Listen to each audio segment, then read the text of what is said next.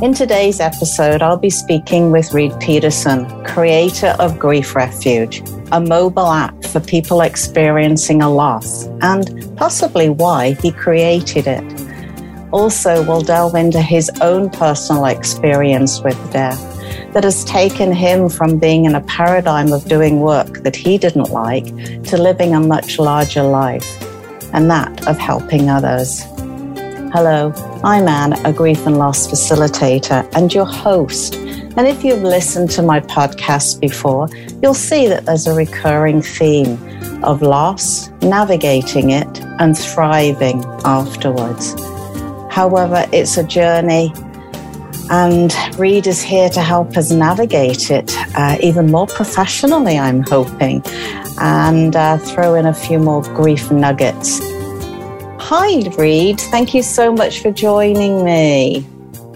Hi, Anne. Thank you for having me. I look forward to having a meaningful conversation. Me too. Especially when somebody's life has changed so differently. I'm looking forward to hearing more about that. I was excited to hear that Grief Refuge is an app. Tell me more about that. That's fascinating that we've gotten to that stage. Right. It is. Yeah, we've gotten there. Yeah. There's a lot of professionals, and I refer to them as colleagues, whether it be a professional training I go to or a conference or something where, you're out networking and meeting people and just mingling, and the question, hey, what do you do? And I'm like, well, I have an app for grief support. And I wish I could capture some of the looks I get, because they're mostly like looks of, I don't even know how to describe it, but they're just like, almost like in awe, but almost like dumbfounded as far as like, how is that even possible? Because so much grief support is live, and it's really about sharing your story and hearing another person's story, bearing witness and showing up. And so Grief Refuge, it's there. It's a daily resource for people to find comfort and support throughout their grief journey. It's almost like they're mini podcasts and that are published daily. And so they provide, if anything, they provide somebody who uses the app kind of that space to listen, reflect on their own grief experience, perhaps gain some insight, perhaps gain some deeper understanding of what they're going through. And also there's a lot of feeling validated, because there's messaging and stories that are shared that other people have experienced. What I like to say is that most people who use Grief Refuge app, they give me feedback and saying that it really helps them get centered, and it really helps them hold space for a lot of what feels that can't be held in their grief journey. So it's a daily app that people can go to and they can hear stories. Can they connect with others on the app as well? Or is it mainly one way? It's more built one way. There isn't a direct connection for others, because we take grief in a more general sense. A lot of times, if you've had a certain type of loss, you feel comforted and supported by others if they have, quote unquote, a similar story, or they can at least familiarize. And so the app being a little bit more of a philosophy of grief, or the psychology of grief management, it is a little bit more one way. Mm-hmm. And I would imagine people reaching out to the app, they are comforted knowing that they're not alone, because it's a very alone kind of a journey, isn't it? You can't imagine anybody else feeling this way. Are you normal? So connecting with other stories, as you say, probably helps normalize it for them, and they can relax a little bit more, and knowing that they're doing grief right their way and not what other family members may be saying, rushing them along. Is there a space for them to comment? Yeah, well, the app has several features, so they can do many things. And so what they can do is specifically open up their journal feature. And, I guess it's hard to say write on an app, but they can type into some of their personal experiences. If they aren't so inclined to share, there's almost any feature, there's almost like an ability to take notes. But these notes are only available to the person who's using the app. And so it's kind of like this, it's really this mirror for their inner experience. It's really to help them gain and grasp a deeper insight into what the experience is for them. What the ups, the downs, the uglies, the beauties, the good, the bad, the everything. Absolutely. So you've created sort of a login feature whereby people can go and have their own sacred space on the site. Is that what I'm hearing? Yeah, on the app. Yeah, so the app is kind of like their sacred space. There's, I guess I'll put it this way. There's kind of like the opportunity to have some guidance if they so desire. If they want, some people feel very lost and feel very stuck in their grief. And so they're looking for, in my experience, it seems like they're looking for a little bit of tips, yes, but it's a little bit deeper than that. It's like, hey, can I get a nudge? Or can I get some kind of permission to feel like it is okay to do X, Y, or Z, or to not do X, Y, or Z? There's just so much content on the app that, like you said earlier, it helps normalize their experience. And so that it's like a key to open up like some lock where it's like now they feel like they have permission to be, do, or, experience certain things in their grief journey. I'm trying to think of a specific example, just the validation piece. There's a contact feature in the app, and people will share some of their experiences because they're very surprised that the tool helps them as much as it does. Yeah. And so they say, hey, I'm just thankful. I get thank you messages all the time. And so they just share their piece of their story a little bit. A lot of times what people experience is in their social settings. And sometimes that's within their family. Sometimes that's within their friend network. Sometimes that's in their professional work setting. They often say, I don't feel like I have the space to grieve the way I want to. I feel like so many people are telling me how to grieve. And it just, it makes me feel that much more isolated. It makes me feel that much more lonely. Yeah. And when I hear certain things that are shared on the app, I feel like I now have permission to be the way I need to be in my grief.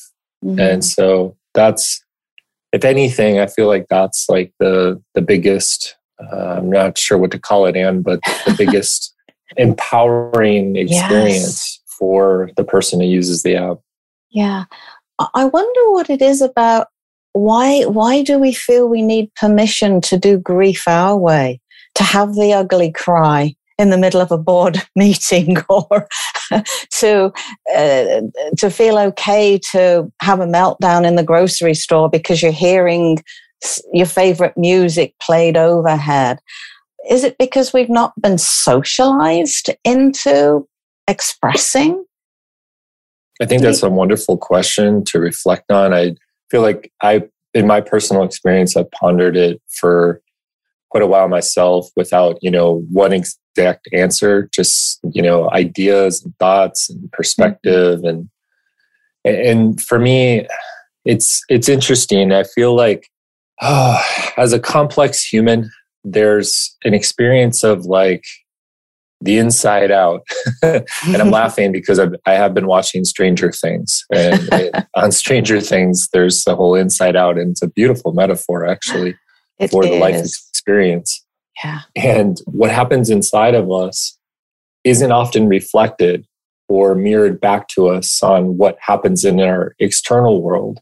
And so it often feels like that external validation piece doesn't really ever happen when we are deep in grief, when we're feeling a lot of immense, intense, loss-related feelings. Yeah. And so, the mourning aspect, it's like, it's weird. It's in Western culture, it's kind of built to like learn, grow, prosper, be happy. And so a lot of times when people are really deep in grief, they kind of feel the opposite of these things that are so projected onto us. And so that's maybe where people often get caught up in not feeling like they have permission to, like you said, cry in a board meeting or cry and, have other expressions or certain feelings come up and be able to actively, openly let them flow in the moment. Rather than having to push them down and deal with them, if they can even deal with them later on in the day, so that they are not just continually stuffing those emotions down. You mentioned people can journal on the app. What is it about journaling that can create a sense of peace, or what is it about journaling? I know I mention it to my clients, but I was just curious where you see journaling and why it would help. Well, I think journaling's powerful because two things. You brought up sacred space earlier in our conversation, and I think journaling is a sacred experience for someone to do. And so it's a way of almost like communicating to themselves that is a little bit more than beyond thought. And so thoughts can often be circular and cyclical. And so you can feel, well, I'll use myself personally. I'm not going to project on anyone here. I've noticed that if I have thoughts and if I don't journal them, or I don't communicate them verbally to someone, or I don't take any form of action on them, I'll recognize that, after a few days or however much time passes, if I continue to think the same thing over and over again, I feel like it drains my energy. Yeah. Like I get exhausted.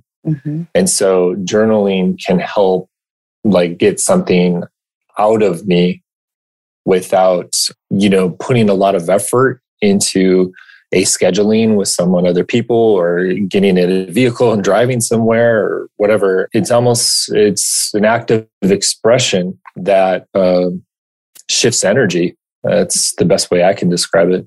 Okay. Yeah, I usually liken it to getting the person out of their head into their heart so that they can write and get into those emotions. That's how I've been explaining it. I was just curious. I like the way you said that it's a way of almost interrupting the continual hamster thought pattern, isn't it? By putting it down in paper. And sometimes you can have some amazing, all right, that's why I'm thinking this. You'll relate it to something. So I'm always amazed at the aha moments that you can have when you get into journaling as well. Anything else you'd like to share about the app? I think it sounds a phenomenal tool. I mean, I'll share a little bit of story of kind of how the app came to fruition. Now, my voice can tend to be a little bit hypnotic. And sometimes people say, man, your voice is so soothing. And I got enough feedback on that where I got to a point where I was like, hey, if this is a gift from my higher power, why don't I share it with more people?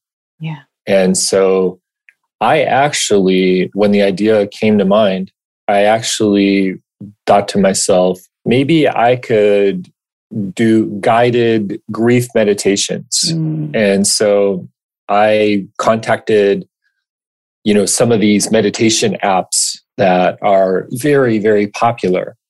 And I said, hey, this is who I am. This is what I do. I have this idea. perhaps this could be a category on your app that, people could benefit from. Mm-hmm. And my idea was entertained for a while, but it just got to a point where it didn't really pan out. And so then a dear friend of mine, who's a very successful life coach, she said, "Hey, you can do better." And I was like, "Do better? What do you mean?" And so she was like, "I bet you could probably create your own app." And I was like, "What?" Because at the time I wasn't really thinking about making an app. But then I gave it some thought and I journaled. and I said to myself, she's right. Maybe the world needs this. And so I actually, went traditional. I did some market research. I partnered with a friend and colleague who has a grief support center on the East Coast of the United States. And we sent out a survey to her community and got feedback on what features would be most helpful. Mm-hmm. The number one feature was what it was commented as was a thought for the day. And that's what, we call the feature daily refuge. So every day something is shared. And it's, like I said, it's, it gives people the space to reflect on their grief journey. It's something, as a metaphor, kind of like a grief nugget to chew on, if you will. And so most of what's on Grief Refuge is voice narrated.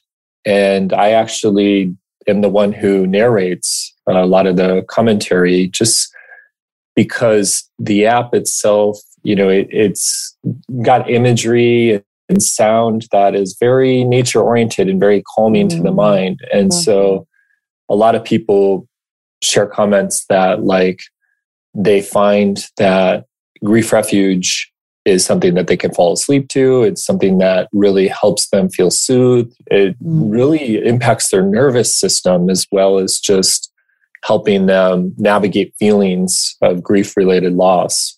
And that's all I really wanted to say is they do find a calming and feeling sense of peace when they utilize the app.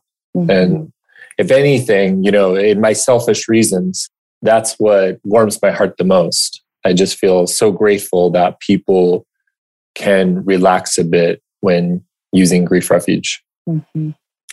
Yeah, that sounds fabulous. And that is so needed for somebody in grief is to be able to relax. And I don't think many realize just how much under stress the body, the mind, grief affects the whole system, doesn't it?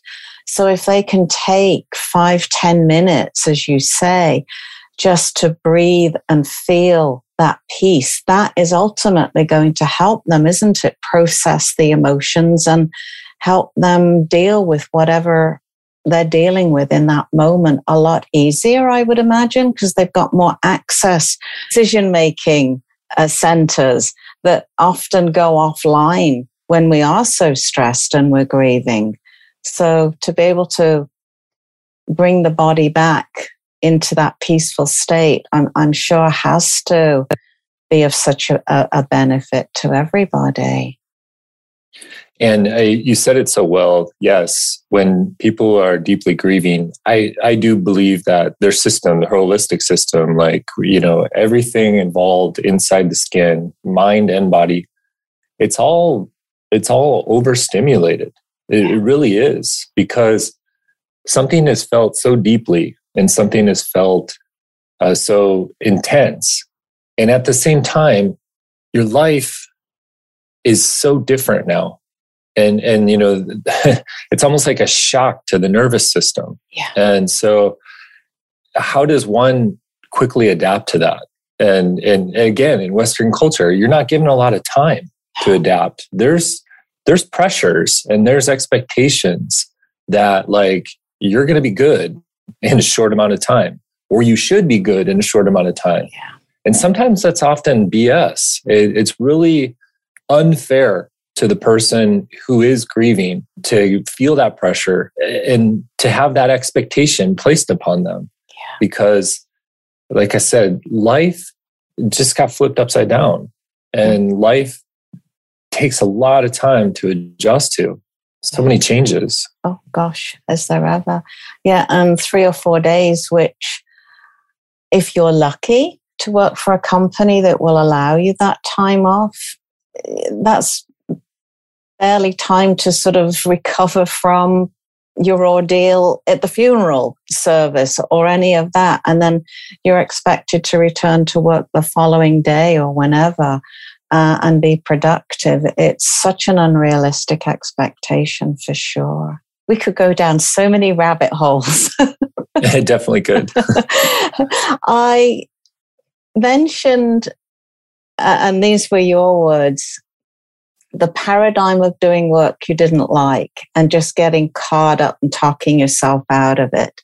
What was your job? What were you doing before what you're doing now? Well, a lot of different jobs, mostly in technology for educational systems. I've worked for the school district where I live. I've worked for a medical device company. It's weird because that's why I used the word paradigm when I shared a little bit about my background with you, is because I've been in the professional workforce for, I guess I'd say about 20, 22 years now. And if I could add up all the different jobs I've had, I can't even think of how many different jobs I've had. I've done so many different things. It's like I've changed careers a few times over. And for me, it's been uncomfortable because it almost has felt like it's been starting over. And, most people are really strategic about their career and building blocks, advancing, getting to the next level. I've gone and done different things. And what I've finally realized now that I'm middle-aged is I don't even know how to describe it, Anne. It's like if you have qualities as being a healer, and I'll use that term lightly, they're hard to ignore or they're hard to deny, because they're kind of like grief. If I'm not giving them attention and if I'm not nurturing them, they'll continue to follow me, kind of like a shadow. And I've learned from supporting so many people in grief that it's very similar to, hey, you can make yourself busy as you can be, but the moment you take a pause, grief's just kind of waiting there, and it's kind of like, all right, it's time, buddy. let's go there. And so finally, it was like at the time that everything came together as far as, starting Grief Refuge, and it didn't start as an app. It actually started as, showing up as like kind of what I call a grief companion or a grief doula.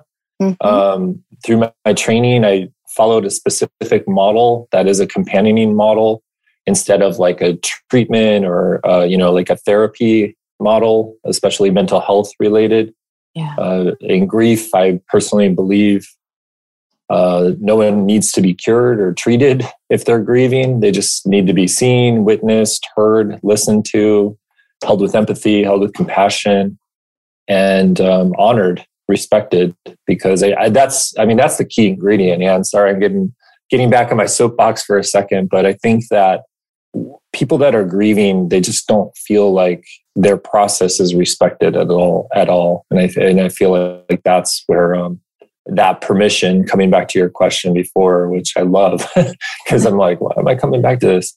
It's just grief. Well, not just grief, but people that are grieving, they need to feel respected in the process. And there's just so little space for that, so little room. So I'm going to stop myself there because I noticed I've gone way off track from your original question. And so my apologies. No, not at all.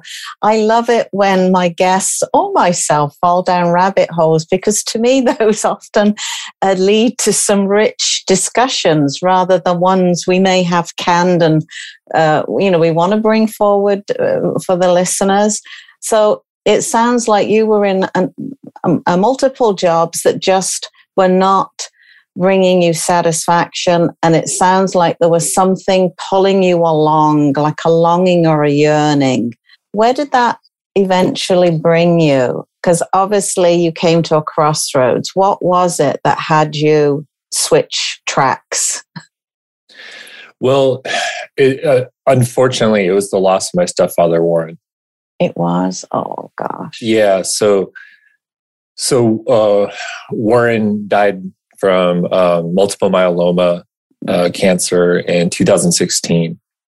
And after he died, without having professional training in the companioning model, I showed up for my mom as a companion. I'm one of five. So my mom had five children. My wife and I were the only kids who don't have our own children. And so I was much more time-wise available, emotionally available to my mom, who was grieving deeply because she lost her soulmate. And so there was a period of time where what I remember it as almost a year that I was on the phone with my mom because we lived at a physical distance. I was on the phone with my mom almost daily, listening and helping to hold space for her to mourn and to just express her shock, her confusion, her sadness, her loneliness. I started listening to the inner voice where I was like, there's something about that here. And I thought more about it and I'm like, gosh, in grief, although it's so painful, it's so authentic that it's almost like this space, for lack of a better term, where humans can't really trick themselves, or they can only trick themselves for so long. Like at one point, it's always got to be addressed, and I like to use the word nurtured. I think grief needs to be nurtured. Yeah, and so this is what I'm looking for. This is kind of my answer to meaning in life, because I've been so unsatisfied trying to do all these different professional careers. Yeah. I was like, all right, I need to find some training. I don't want to just jump into it, trying to pretend like I know it all or, like I'm an expert. I feel like that would be just too unfair to anybody. And so I found some excellent training. And what I love about the training I found is that rule number one, you never know more than the griever. Like, you're the learner, the griever is the teacher. And so I was like, okay, I'm in the right place. And so, I went through my training with the Center for Loss and Life Transition. They're based out of Fort Collins, Colorado. The work of Dr. Ellen Wolfeld, who's very popular worldwide and great model for providing grief support. Oh man, I remember my first training. I came home and my wife was like, it sure feels good when your heart is ripped open and you feel like you have meaning, right? And I'm like, yeah, definitely. You nailed it. That's exactly what came up for me. And so got the training and then, started putting myself out there, started hanging a shingle. I wanted to facilitate retreats, and then the global pandemic came and it's like, well, okay, now's not the time. I'll listen to the universe. And, started sharing my experiences and information more digitally, because that's a big part of my background and a lot of the skills and work that I did. And that's kind of planted seeds, and then things sprouted, and Grief Refuge has kind of grown to be surprisingly worldwide with the app. Amazing. So you supported your mum and with daily calls. That had to have felt really comforting to her. How did you deal with your own grief? Because it sounds like you were close to your stepdad as well. Yeah, very special guy, Warren. And Warren entered my life when I was 3. So, he and my mom mostly raised me and my siblings. And in my adult life, I grew pretty close to Warren. It's just kind of like a lot of my family call him the Rock. It's kind of like the Rock because he's always so grounded, and he actually didn't say a lot. He listened more. And so, when you talk to Warren, you knew you're going to get good wisdom. I'm pausing because I just really miss him. It's been 6 years. So a guy like that who's that special is hard to replace. Absolutely. Well, he'll never be replaced. Now because I got so emotional, I'm forgetting what your question was. That's okay. My own grief, right? Yeah. I'm still working through it. How about that? And that's wonderful. Shows your heart still tender. Yeah, I think there will always be a tender place. 10 years before Warren died, my dad died too, my biological father.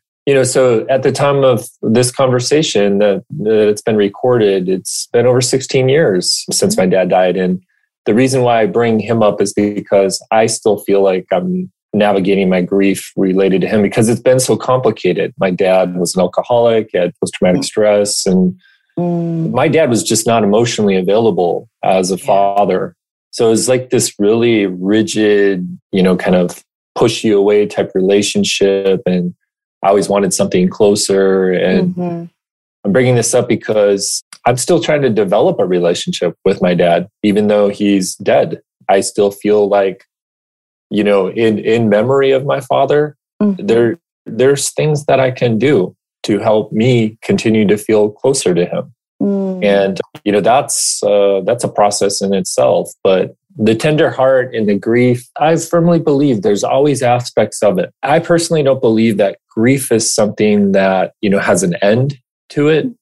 Obviously, thoughts, feelings, all of it changes. It shifts, it becomes a different experience over time and through the attention and intention that one puts towards their grief experience.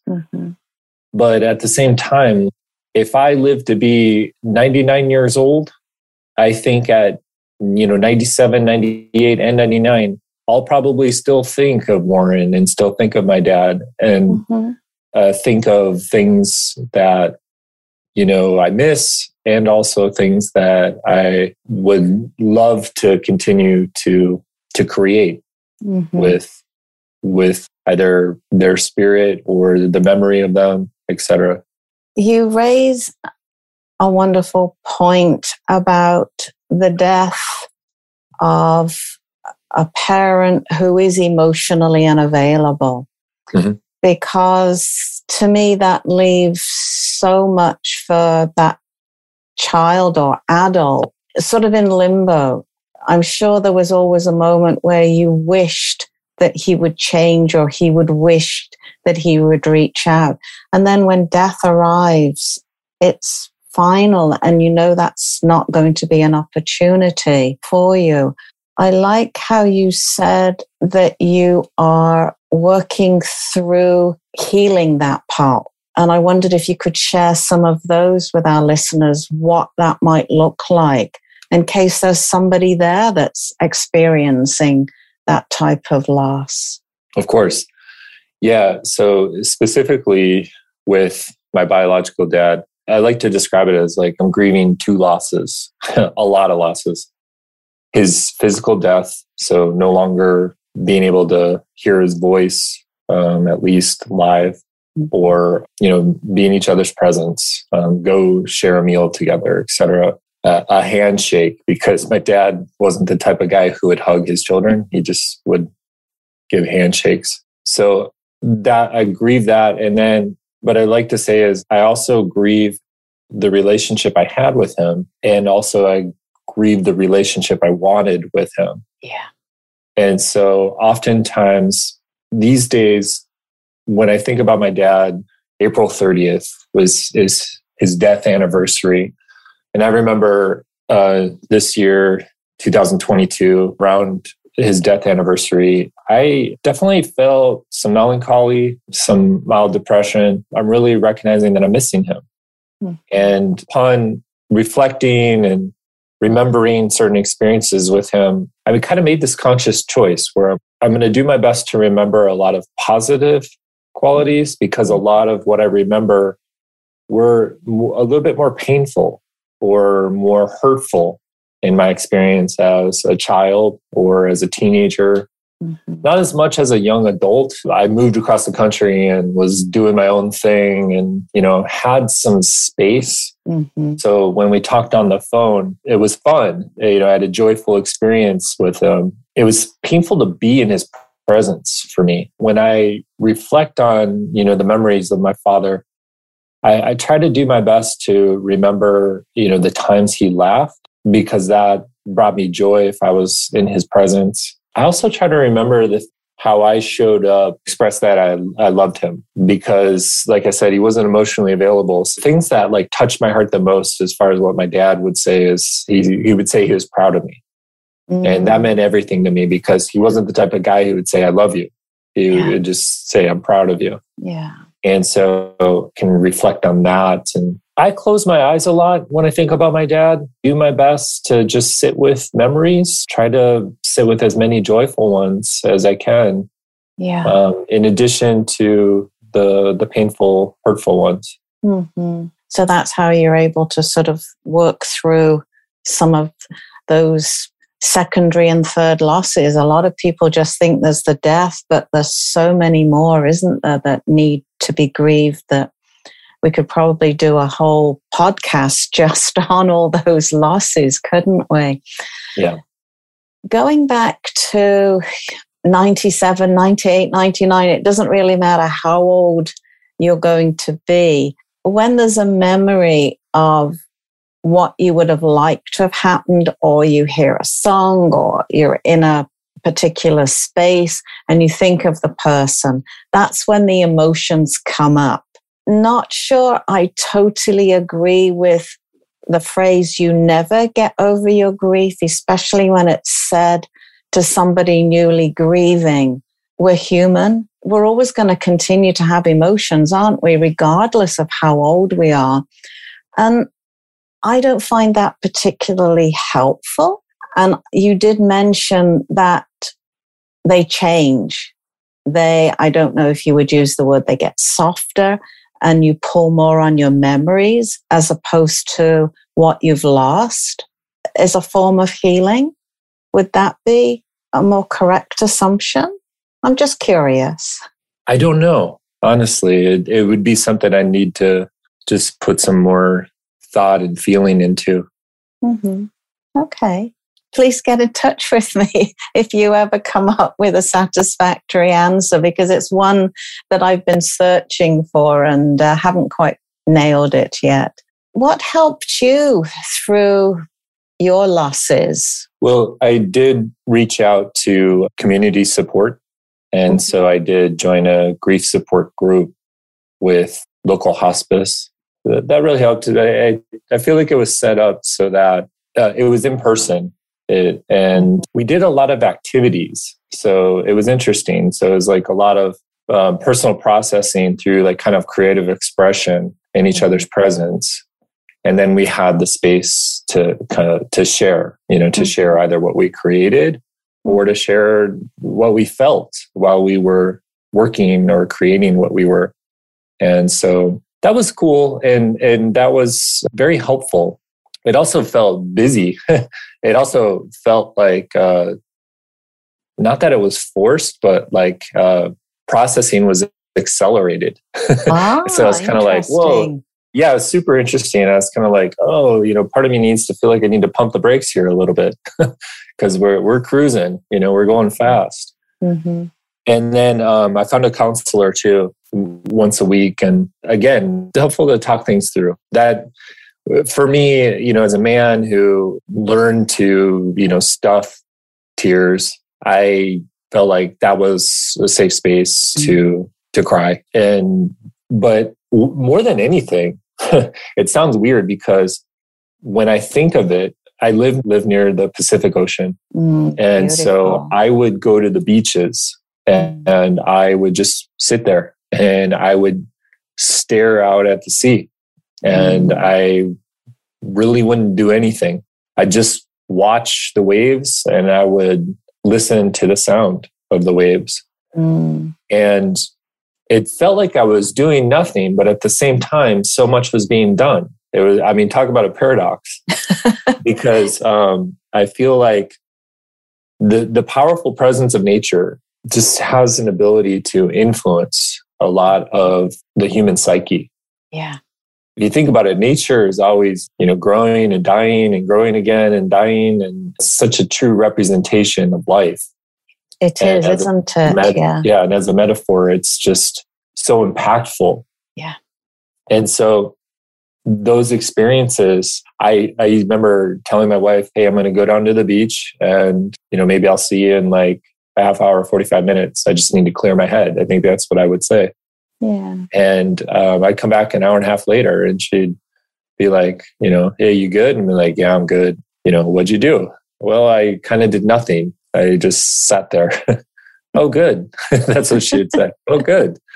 And so, I'm just so grateful to do that. And actually, I know there's a lot of people listening who are probably thinking, well, I don't live near the ocean. If that's the case, please try to find a creek or a river, because I think a lot of flowing water, just listening and staring into the flowing water has a strong impact on helping emotion move through you, even if you're not actively engaged in it too. Yeah. A little bit like staring into a fire, isn't it? It's mesmerizing. Exactly. I love how you said being, because as a society, we have a hard time sitting still and doing nothing.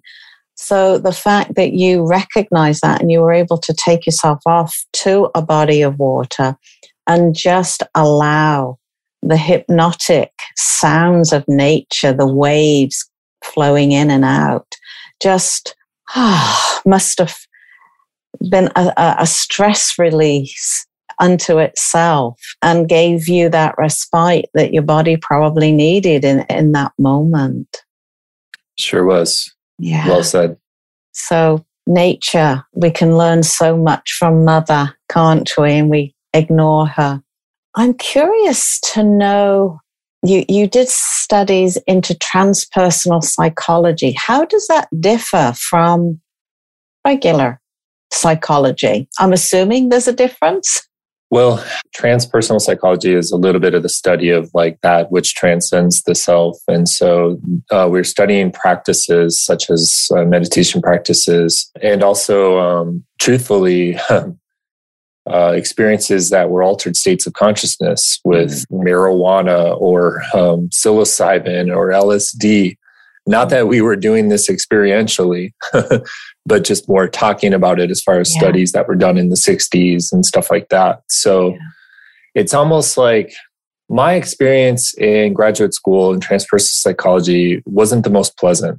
I actually, I was on a PhD track and I made a decision to stop and just fulfill my master's degree and move on, because I personally felt like a lot of the curriculum, at the institute where I studied was really focused on cheater's way to get to the mountaintop of enlightenment. And I know that many of my colleagues, so classmates, would totally disagree with me. Matter of fact, my wife studied at the same school. She would disagree with me. So I am speaking from my own personal experience. Yeah. I know that it's a little bit different from probably the norm. But I kept looking at just what was being taught and realizing, like, I didn't name it at the time I was studying it, but I'm like, there's really no space for grief here. It's almost like positive psychology blended with transcendent experiences. And so is this reality here? So much people are dealing with pain and dealing with trauma. And I was just like, what we're studying is almost bypasses that. And it didn't really fit. I view myself as a little bit more a grounded individual. And I was like, this doesn't feel like a true human experience. So what we're studying here. So from my own personal experience, that's how it differs from regular psychology. Well, thank you for clearing that up. I was just curious about that. And it sounds like you didn't connect. You and your studies didn't connect with perhaps your values. You didn't want the cheater's way. you wanted to be able to get there under your own volition, I would imagine, rather than the way they were suggesting. Yeah, graduate school wasn't the greatest experience for me, but looking back on it now, in hindsight, it was a blessing because I believe, had I had not had my experience, I wouldn't have been on my path to be where I am now. Okay. I was going to ask you what led you to take that program. A bit of naivety. I was looking for a program in spiritual psychology at the time. Okay. And so it was kind of like my best fit for what I found. But again, in hindsight, I think I had to go to the program because that's where I met my wife in graduate school. And we would have never found each other if it wasn't for going to school then. It's very interesting because I looked into the program and it literally took me 2 years before I applied. I'm not exactly sure why, except all I can think of is like, well, I would have been a few years ahead of my wife if I jumped on it right away. But yeah, it's just strange how things work in life. Synchronicities, eh? It was one of those meant to be experiences for you. Yeah, yep. I didn't know if it was your experiences with death that led you to sort of explore the psychologies. And no, it was a little bit more of like finding joy and again, raising consciousness. I was really in my young and mid 20s, I was really into trying to learn more about how to evolve consciousness. And that's somehow led me to finding the program, the transpersonal psychology program. Okay. And I wanted to teach it. That was my goal at the time. That you wanted to be a teacher. Isn't that interesting? Yeah. Do you think that our grief is the language of our soul? Wow. That's a great question. I don't know. Do I think grief is the language of our soul? I think it can be. I think it's one of the languages. I think there's more than one language of our soul. But that's an excellent question. The only reason I bring that up is it hurts so blooming much to the point where you think you're going to die. And then there's been so many studies once we've sort of worked through the emotional components and we find different jobs, different lives, that we've actually grown. We've gone past the baseline that we were at before the experience.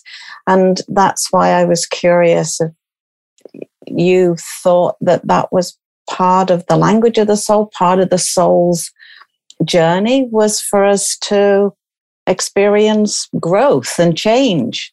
Yeah, I am a believer that in life, growth and change and experience are kind of like the meaning or some of the meanings to life. Getting to experience all the ranges of emotions, love and loss and everything. I get philosophical for a second. I think the concept is simple in living a human life. It's to feel as much as we can. But at the same time, we all know that human life doesn't feel as simple. It's very complicated. Isn't it just? Yeah. We're closely out of time. Is there anything you would like to leave our listeners with? Obviously, where to get the app? Oh, sure. The app's easy to find. Whatever phone they use on their phone's app store, you can just search Grief Refuge and it's there to download for free. Some features do require subscription. Some people like to know about that. So I'll be very transparent. Other features are free to use and they'll remain free to use. That's something that I wish was made more clear. A lot of people that can't afford the app say, oh, I'm sorry, I'm not going to use it because I can't afford it. And I think to myself, I'm not sure if they understand. You can use the app for free. Just, if you want to subscribe to the daily content, that will have an investment to it. But the journal feature we talked about earlier, that's always free to use. Anybody can use that for free. Yeah. And so I just want to make that clear. As far as anything else, and I want to thank you. I think that, what your facilitation of this conversation, I feel like a lot I'm going to sit with and reflect on and, perhaps learn and grow from my own experience. For me, your questions have been very thought-provoking, and I really want to thank you for your presence and all your attention and your genuine curiosity. I can tell you make an excellent grief coach. Wow, wasn't quite expecting that, but thank you so much, Reid. That's what you would like to leave our listeners with, then? That is, yeah. Thank you so much. I'll make sure I make a little note at the end about the app with some paid features so that people searching for it will see that. Thank you so much for falling down some rabbit holes and being your authentic self and sharing so much of your journey with me and our listeners. And thank you for reaching out and being willing to go to some of those icky places with me. Thank you. So I appreciate everybody's that's been with us today, and for Reid for sharing some of the grief nuggets with us. And as always, that's it. That's a wrap, folks.